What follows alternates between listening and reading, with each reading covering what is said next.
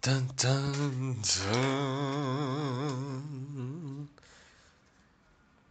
This just one more day that the Lord has given me.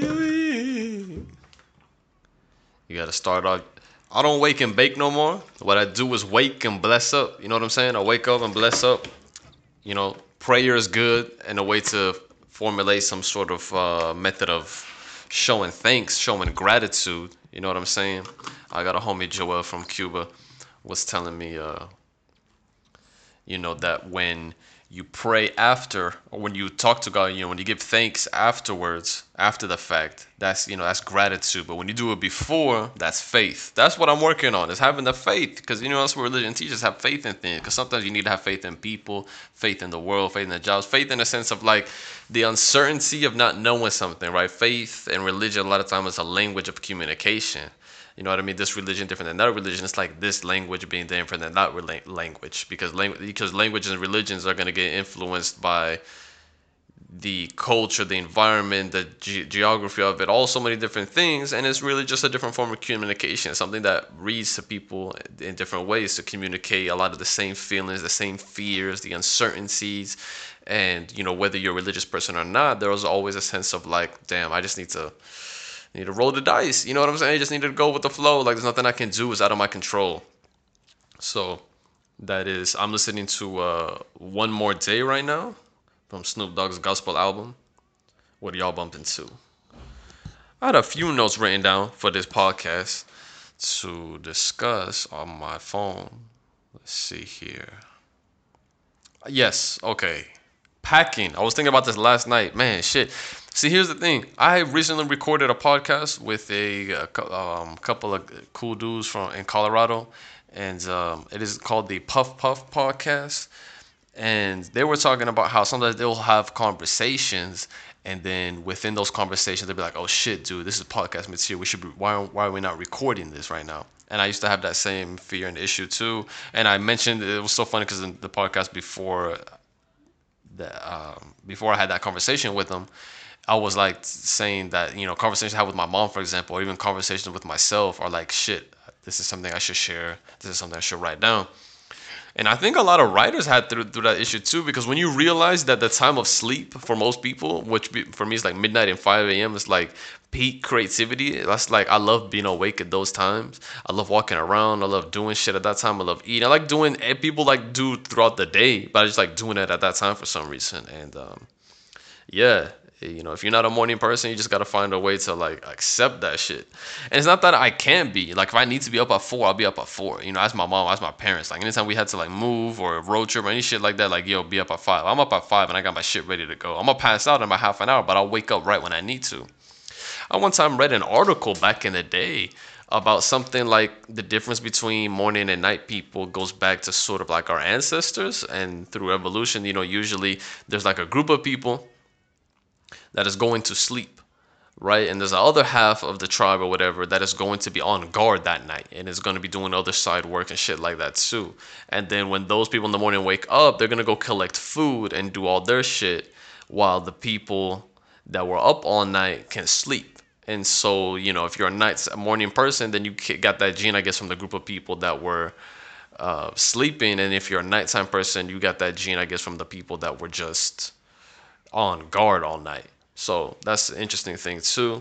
And it could be also the insomnia going back with like anxiety, because think of those people that were on guard the whole night. They were anxious, right? Some shit, the animals popping up, other people, like other things were going on. You know what I mean? If something happens, so, and it's like nature, you don't have the same protection. Like you can walk around your city right now at 3 in the morning and you feel fine depending on the city and the neighborhood. But it's different when you were like back in the day when you were in the nature and shit, bro, and anything could fucking come at you and kill you. That's gonna give those nighttime people that anxious feeling. You know what I mean? Because it is like the article, like an article I was reading talking about an adaptation to adversity. It was an article Joe Rogan shared. It was on I think Forbes or Huffington Post. I can't remember which one, but if you Google like anthropologist, I'll try to find the link and put it in here.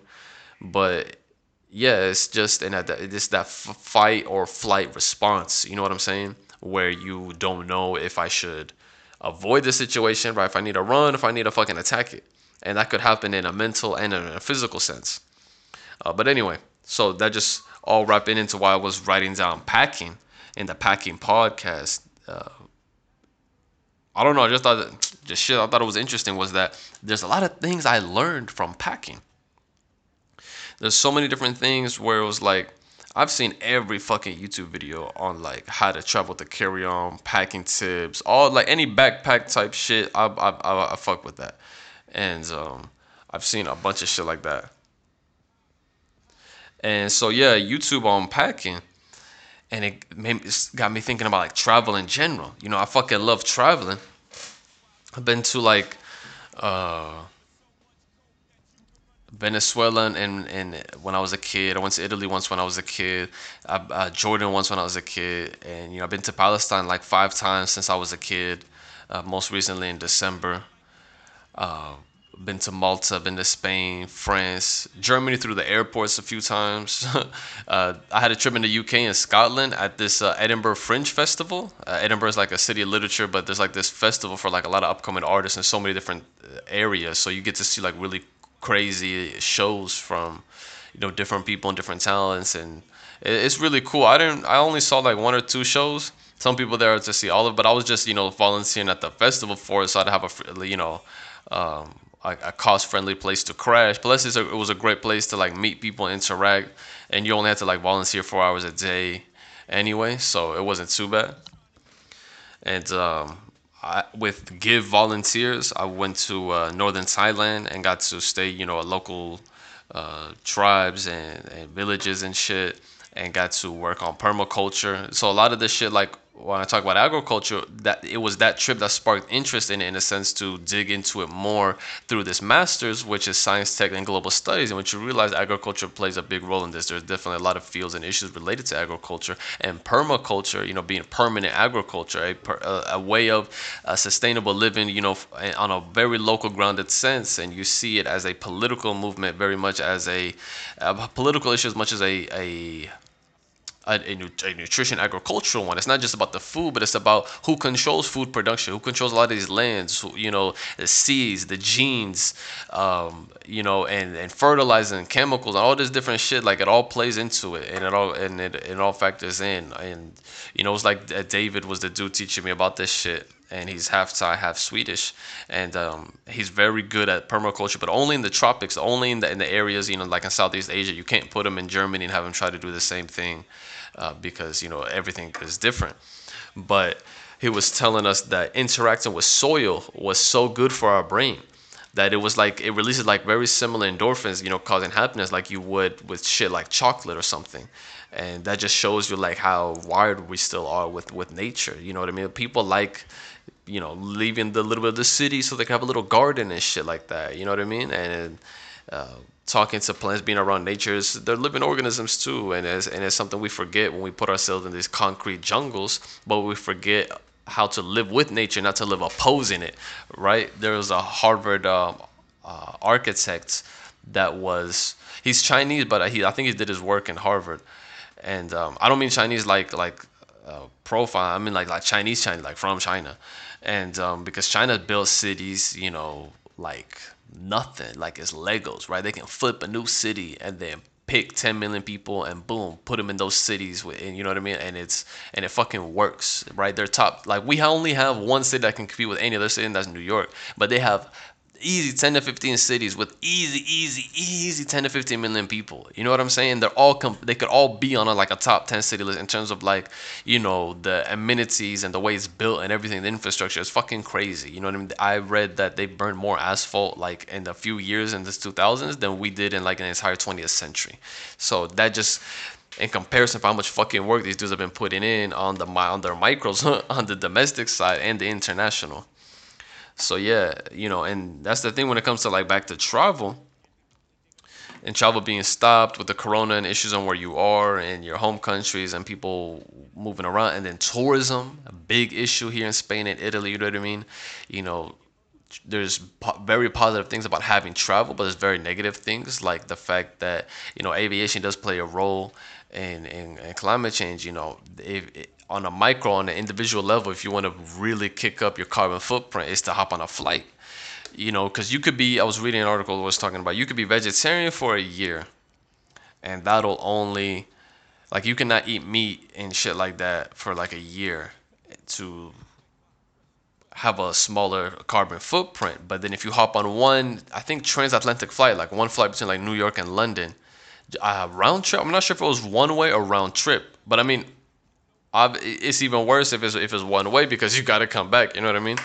And so you will already beat that. You already what you saved avoiding the meat, you're gonna put it back in that one flight. So it's then okay, then try to be in a place where then we use less cars, less transportation, less flights. Okay, we don't have to vacation across the world. We could vacation a smaller destination. We could vacation in our own country. Like a lot of Brits were talking about that because they fucking love travel. They like do it more than anybody else. And I think like in most recent years, 85% of the population doesn't fly. So there's a lot of carbon being exceeded by not a majority of the people using it. And it goes back to the fundamental aspect of this of 100 companies being responsible for 71% of emissions.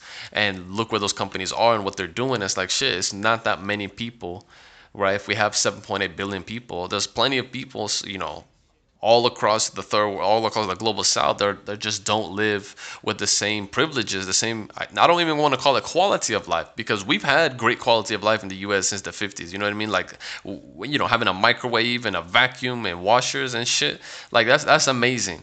Still people that don't live with those sort of luxury things, and so we've fucking exceeded the material life since then, but I don't think our quality of life has exceeded since then. You know what I mean? So obviously the more materials isn't it. You know what I'm saying? So that's another thing you learn about with packing too is like what things mean to you in a minimalist sense. What are things that you want? Things that you're gonna use, because it's not like I need to have only 10 items. No, I can have 100 items. I could have 1,000 things in my house. But if each item has a purpose and there's a reason why I use it, why I have it, why I've spent it, then it makes sense. You know what I'm saying? It's just all about that sort of sense of like, I have a purpose with everything that I own. There's not just things collecting dust, things that I wasted money on, things that we wasted material, things that are going to go to waste simply because I don't use them. I didn't really need them when I bought them. So just having that sort of purpose with the things that we buy, where we put our dollar and shit like that. And then, with the clothing in the minimalist sense, it goes back to like quality versus quantity. Having better items, fewer rather than just the fast fashion sense, because that's so polluting. Fast fashion is the second most polluting industry after big oil. I had a lyric with that shit because like cotton steel cut the flesh. Back then was slaves to now in Bangladesh. There's a documentary on this shit too, of those factories in there and the brutal conditions they are. And sometimes they've collapsed, those factories in Bangladesh producing those H&M shirts and shit, and like 300-400 people die. You know what I mean? And it's fucking crazy.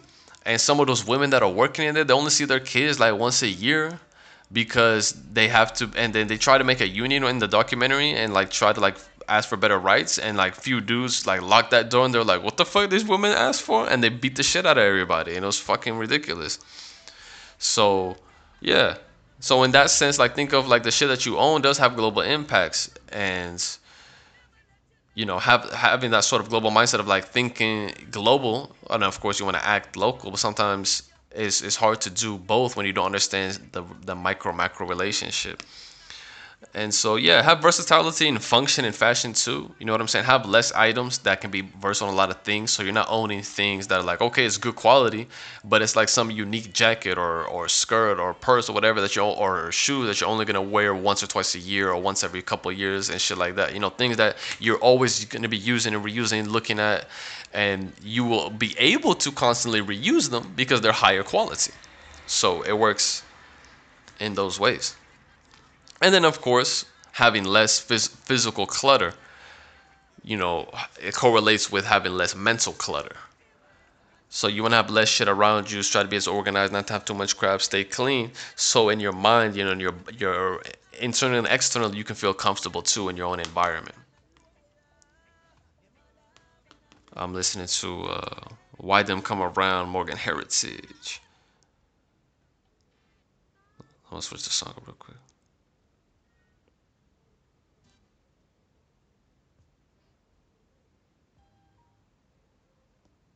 So yeah, be your best friend in terms of like talking out loud and the way you have conversation with yourself.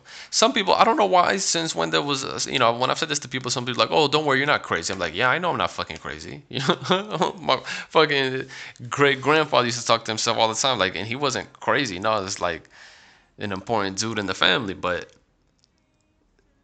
I guess it can be confusing if you think talking to yourself. I mean, I just don't understand how. Like when people say they don't, I just don't understand. I just don't even understand that. My mindset is like the set for me is talking to myself because I'm an only child and I'm in observing different things all the time. So sometimes having those conversations with yourself is a way to process your thoughts, way to process your observations, way to process, things that you're going through, but also things that you're reading about too.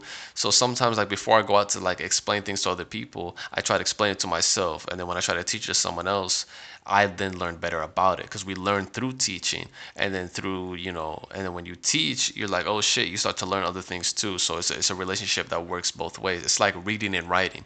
You want to become a better writer, then read more. And then if you want to become a better reader, start writing more and you'll start to see the relationship between both as well. And then you can start to correlate between different writing styles and how to read different writing styles and then how to write and read your own style. So yeah, I was thinking of a trend, seeing what governments are doing. Luxembourg is going to legalize weed. Uruguay and Canada have been, look at the U.S. Europe's been talking about this shit. Portugal and Spain have left this party supporting this shit, and laws have been like pretty loose.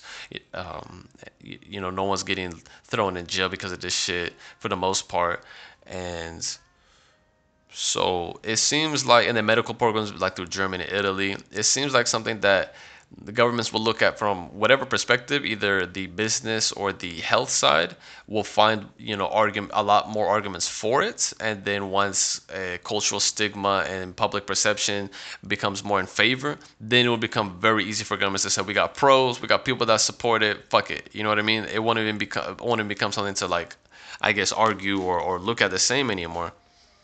And especially money does talk, you know what I'm saying, and then you know prostitution gets legalized, alcohol they try to, and then they're like, fuck, we make a lot of money, people like to fucking drink and people like to smoke, you know what I'm saying? And then because it doesn't matter whether you want to see it as something people love smoking like the way people love drinking, or or porn or anything, but even if like, yo, people like this shit, like this seems like a health necessity, like if you want to talk about it in a health sense, you want to go to doctors, you want to go to like nutrition sides of all things, but of course nobody's going to focus on that, which is where the real argument should be in, not the business. It's a reason some European countries have refused to get into it, because the only examples they have are business examples. Uruguay is too small of an example, and they look at the US and like, shit, this is a very business, there's a lot of other shit going on here. So even they're able to analyze our problems with this and realize that just having it legalized doesn't mean like it's a great fucking thing. And especially not when the people formally fucking this shit up and fucking people using it, and now see opportunities to make money, whether it be out big, alcohol, tobacco, and other fucks too, if big pharma too. So it's a lot of fucked up shit, but I see it as like a trend, especially because you see it's like a trend away from liquor too. Like look at the Zoom drinking issues. You can see even other people like Alpha M on YouTube. You can see other like different channels and different where guys telling other guys like, yeah, reduction in drinking as you get older, this and this and this. It's become more of a conversation to have. And death, accidents, health, alcohol poisonings, kids getting fucked up. Because I think on a day-to-day basis, Europeans drink more than Americans, but Americans still overall drink more because of binging and just not knowing when to stop, and also not knowing when to do, how to carry things out. Maybe because so many things we have is like it's taboo, so when people do it, they go overboard with it. You know what I'm saying? Because like people think every Dutch person smokes weed simply because they've had it like chilled out in Amsterdam. Basically there for tourists for so long that it makes people think no, but it's like it's just normal. You know what I'm saying? It's not like the biggest deal. Like if you look at Scandinavian countries' sex health education, it's really good. And then if you look at people, and then if you look at the micro of it, the culture, these are people that are pretty shy on a day-to-day basis. They're pretty introverted, but when it's the party culture, and then also binging, they have issues with alcohol. And then people fuck like right off the bat. It's not something like, oh no, we're gonna go out and it's gonna be awkward for like quite a bit until we have sex. No, they have sex and they do it right off the bat, and then you might never have sex with them again. You might do it again a few times, but it's like you build it up a few times because you kind of want to be comfortable with somebody physically first before you get comfortable emotionally.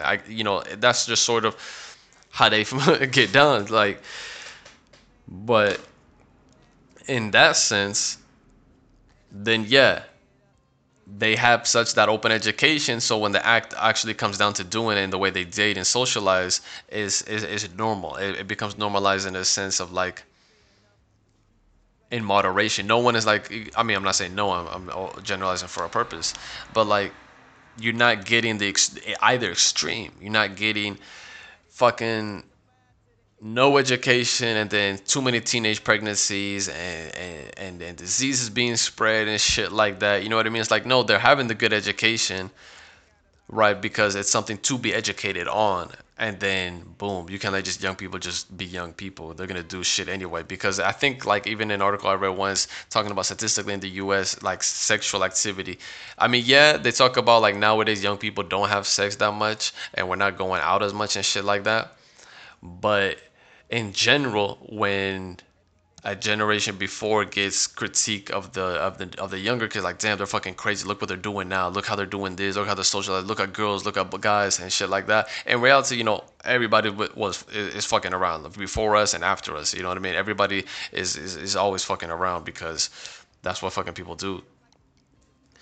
So we don't really change. Interestingly, also, there's a similarity with that too, where like we really don't do better than our parents did. Apparently, that was another article with the. I'm thinking of a similar correlation now that like usually between each generation of each category of people, that the kids don't always necessarily do better. Even though that's always the expectation, and that's the way we sort of paint our stories and shit like that and our ambitions and our goals, and that's not necessarily the reality of it statistically speaking. But then again, it's like every time you say statistically speaking, it sounds like full of shit anyway. So yeah, also if you think about it, like how much each person gotta pay to get drunk, how much you gotta spend on alcohol. Alcohol's getting fucking alcohol is pricey for people. You know what I mean? That is like a whole side expense if you want to include it in all your bills and shit. Versus think about this, like a 1 gram. Let's say you want to say a gram costs $10. Some friends can share a blunt. Even and here's the thing: if you're not weed smokers, having a low tolerance level, then it's all the more fun and money savings. A couple hits each, and you still got the whole blunt left. Yo, that's $10 split. You know what I'm saying? And now you guys are all chill. You're all relaxed. You're all having a good time. No one is, you don't have to worry about anybody going to the hospital for no fuck shit. You're not gonna get into no fights. It's gonna be some love. It's gonna be some positivity in the air. Or you might realize if y'all do smoke together. Oh, in the conversation we're having the Puff Up podcast, you might realize, oh shit, I don't really fuck with these people that much. I don't really like them, like, because weed cuts the bullshit. And if y'all fuck with each other when y'all smoke together, you gonna feel the energy. And if you don't fuck with each other, shit, yeah, it's there. You can feel that too. So it cuts the bullshit. Be careful who you want to cut the bullshit with. You know what I'm saying? So yeah, like how much each person is gonna pay to have a drink? How much a beer costs? A cocktail, what, $10, $15? I don't fucking know, but I know it's a hell of a lot of money. And then think of multiple drinks. I mean, Salamanca is a cheap city, and the students love to be here to go out because you can 20 euros, you will come back home like wasted. You know what I'm saying? And I know for a lot of people going out with $20 is they're gonna need more than that for drinks and shit like that. But not to mention when you're socializing with people, you're going to drink more. And you can smoke weed by yourself or alone, but if you drink alcohol by yourself, that's a fucking alcoholic. So yeah, think of that like just it's gonna come down to money. You know what I mean? Like 3, 4 people that like want to go out for like quote unquote drinks like they normally would. Like fuck it, let's just split a blunt. You know what I mean? And they'll just do that. And then people that you won't even expect to be stoners will more and more be doing that. Like not even people that like see themselves as like, yeah, this is weed. It will be a completely different picture and stereotype because it's an image and it's a brand that's gonna change over time, right? You know what I mean? It's been something that's been around for so long. It's gonna shift through as people shift through too. You know what I'm saying? Because we're looking at something that before people only used to use for like religious purposes, but now we know more and we can do research more, and our own stigma and our own blindness prevents us from doing that when it gets labeled as a stage one drug, whatever it's called, like with heroin, and so it doesn't even get on the federal level. So it's not that it's federally illegal, but it's federally seen as like something with no medicinal benefits whatsoever, like heroin is. That's fucking crazy. Things are always crazy in historic difference. Like, wait, hold on, how long have I been talking? 25 minutes. Fuck. I listen. Oh shit, it's one of my favorite songs. Yeah, shit, 25 minutes. Interesting. So yeah, so like with the timeline historic difference, something I was thinking about too was like Palestinians and Black folk. Like looking at, because you always got to compare yourself and compare different struggles across the world because we're all in the same struggle together as humans. You know what I'm saying? You can't say all lives matter, and it's like you can't even, you shouldn't even respect because like it's literally what Michael Shea said on the Special Matters was, you know, that is so hard to say fucking three words, Black Lives Matter. Not like, you know, like important, it just matters. Like, you know what I mean? I think he said like, can we exist? Can Black lives exist? Like, because that's how far back the line is getting pushed. Because it's like a shit. I'm losing my train of thought. This girl across the building was looking at me. I'm on the first floor. She's on the third, so she can see me more than I can see her. Anyway, um, how's she doing? Yeah, so you have this timeline historic difference, and that's what I think is like. You're gonna have one state. This is what I think might happen. You're gonna have one state. It's gonna be called Israel, and it's like the same shit that happened. Like that's what Palestinians are like. The Native Americans and the Mexicans and the Black folk, because they have the Native American issue of being right, the ethnic indigenous to the land or whatever the fuck, and then you have Jews playing the same cards. So I don't know what the fuck. And then you have like the Mexican aspect. There's a TV show called Arab Labor, or in Hebrew Avoda Arabit, Shughl Arabi. Like the way people think of like Mexican labor, like you're gonna cut your grass, someone's gonna come fix something in your house, like all that shit, like all that stereotype, that jokes and that reality of it too. And you know, with Mexicans and everything, it's the same thing. Like I went out with a Jewish girl who even told me that she got her car fixed by Arabs. So there's that aspect too, labor, because there have been times where, you know, why did Israel go to look to get Ethiopians? Because they got into wars with Arabs. They don't want to hire them. They don't want to hire Palestinians right there. So they're like, fuck y'all, we're going to get these Ethiopians. But they realized not a lot of the Ethiopians were actually Jewish, and not all the Ethiopians wanted to fucking work either. So they lost out, because that's the thing when you realize that we could do so much together. Like travel and tourism, like if that's cool, it's the Holy Land, bro. All religions, all types of people would want to go fucking there for cuisine, for religion sites, for archaeology, for history, for adventure, just to be in a good weather and good vibe, good food place. Like, come on, that's a fucking gold mine of tourism right there. But anyway, yeah. So you got that like Native American, Mexican, and Black folk, because of like that's what I think will just eventually that what Palestinians there will eventually become is just this minority that isn't, it's big enough where there's influential people and entertainment and art, but also in education and ideas for business and a bunch of shit, but being held back through legal discriminatory policies. And then those laws will get removed, because that's what happened here, you know, eventually. But that doesn't mean it's gone, because like they had a law that said to desegregate schools. That didn't mean schools were segregated right away. You know, most people were like, fuck that. So the law will change, but the law will be enacted, but you will still move through the time, and it's still gonna be like, yeah, yeah, yeah. I have two applicants, and you know, one's Jewish and this Arab fuck. I'm not gonna hire him though. That's what people are gonna tell their friends. Like, it's not illegal what they're doing. Like they didn't technically break any laws, but the shit is still unethical. And in terms of, you know, you gotta write the path right. You gotta construct the path right from the beginning, you know, and build the foundation properly. Don't do it on this legal basis where it's not aligned with good ethics and morals. You know what I mean? If we're not doing this with the proper intention, if all our micros are not in genuinely good check, and it's like, it's unfortunate because the whole world and everybody in this world are not gonna be good fucking people, and that fucking sucks, because it's a bunch of people ruin it for everybody else, ruin it for people that are just trying to do the right thing. You know what I'm saying? It's like, Yeah, I started a history of war presentation talking about what it takes people to kill and shit like that with a Tupac quote. You know, I ain't a killer, but don't push me.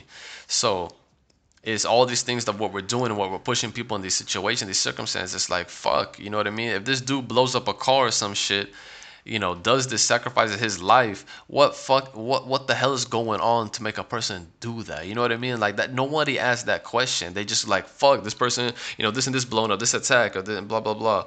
And it's like, oh, what were y'all expecting? Like, black people are rioting in the U.S. What the fuck? Like, what is the expectation? You know what I'm saying? And Tupac had this great video where he was talking about being locked out of a cafeteria and how you would knock at first, going, "Hey, can you please open up and give us some food?" And then it talks about the longer goes on. You're not singing, you're fucking, give me some motherfucking food. You know what I mean? Like your voice will change, your demands will change dramatically. Given time, given enough rejection, enough bullshit, and it doesn't even become down. At some point, the micro will be different of what the micro was when you first started, but it's been shit built up too. It's been shit passed on too, and it's not gonna be pretty by the end of it if you just don't rectify things. You know what I'm saying? And it's fucking crazy. So that's probably the trend. You know, that's probably something that might happen. I don't know if in my lifetime or how near in the future, but if you can see this normalization shit, it's like, yeah, Netanyahu's trying to prove that we gonna get peace by, because the all issue was always the territories. You got to give back the territories, right? We got to talk about the refugees and shit. You know, to have peace, that was to be something. But now they're like, nah, they've waited. Enough time has passed, and enough bullshit has happened, enough corruption, and Netanyahu's in the position he's in right now, covering everything up, making everything look so nicely and stacked up, and just hiding the fact from everybody else that it's some fucking dictator shit going on. You know what I'm saying? And COVID has impacted that greatly.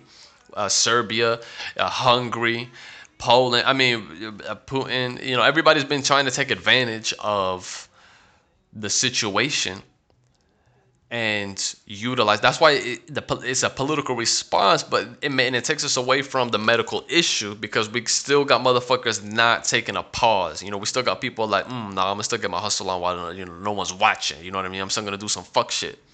So that's unfortunately a factor in this as well. But anyway, let me check my notes. I think I covered most things. Yeah. See, that's the thing is like, you don't want to necessarily write shit down. Like that's what I learned in my public speaking class was you don't want to have your whole speech typed out word for word because then you're going in like recitation versus making it seem genuine and trying to just roll off the tongue.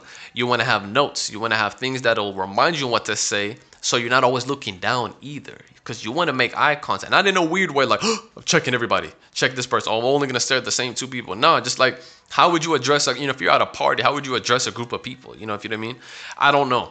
For me, I was always more comfortable to address this to people, to talk to people. I mean, I'm still nervous before a presentation, but that's an insecurity and doubt issue of like what I'm presenting. But to talk to like 20 people, I don't give a fuck. 2,200.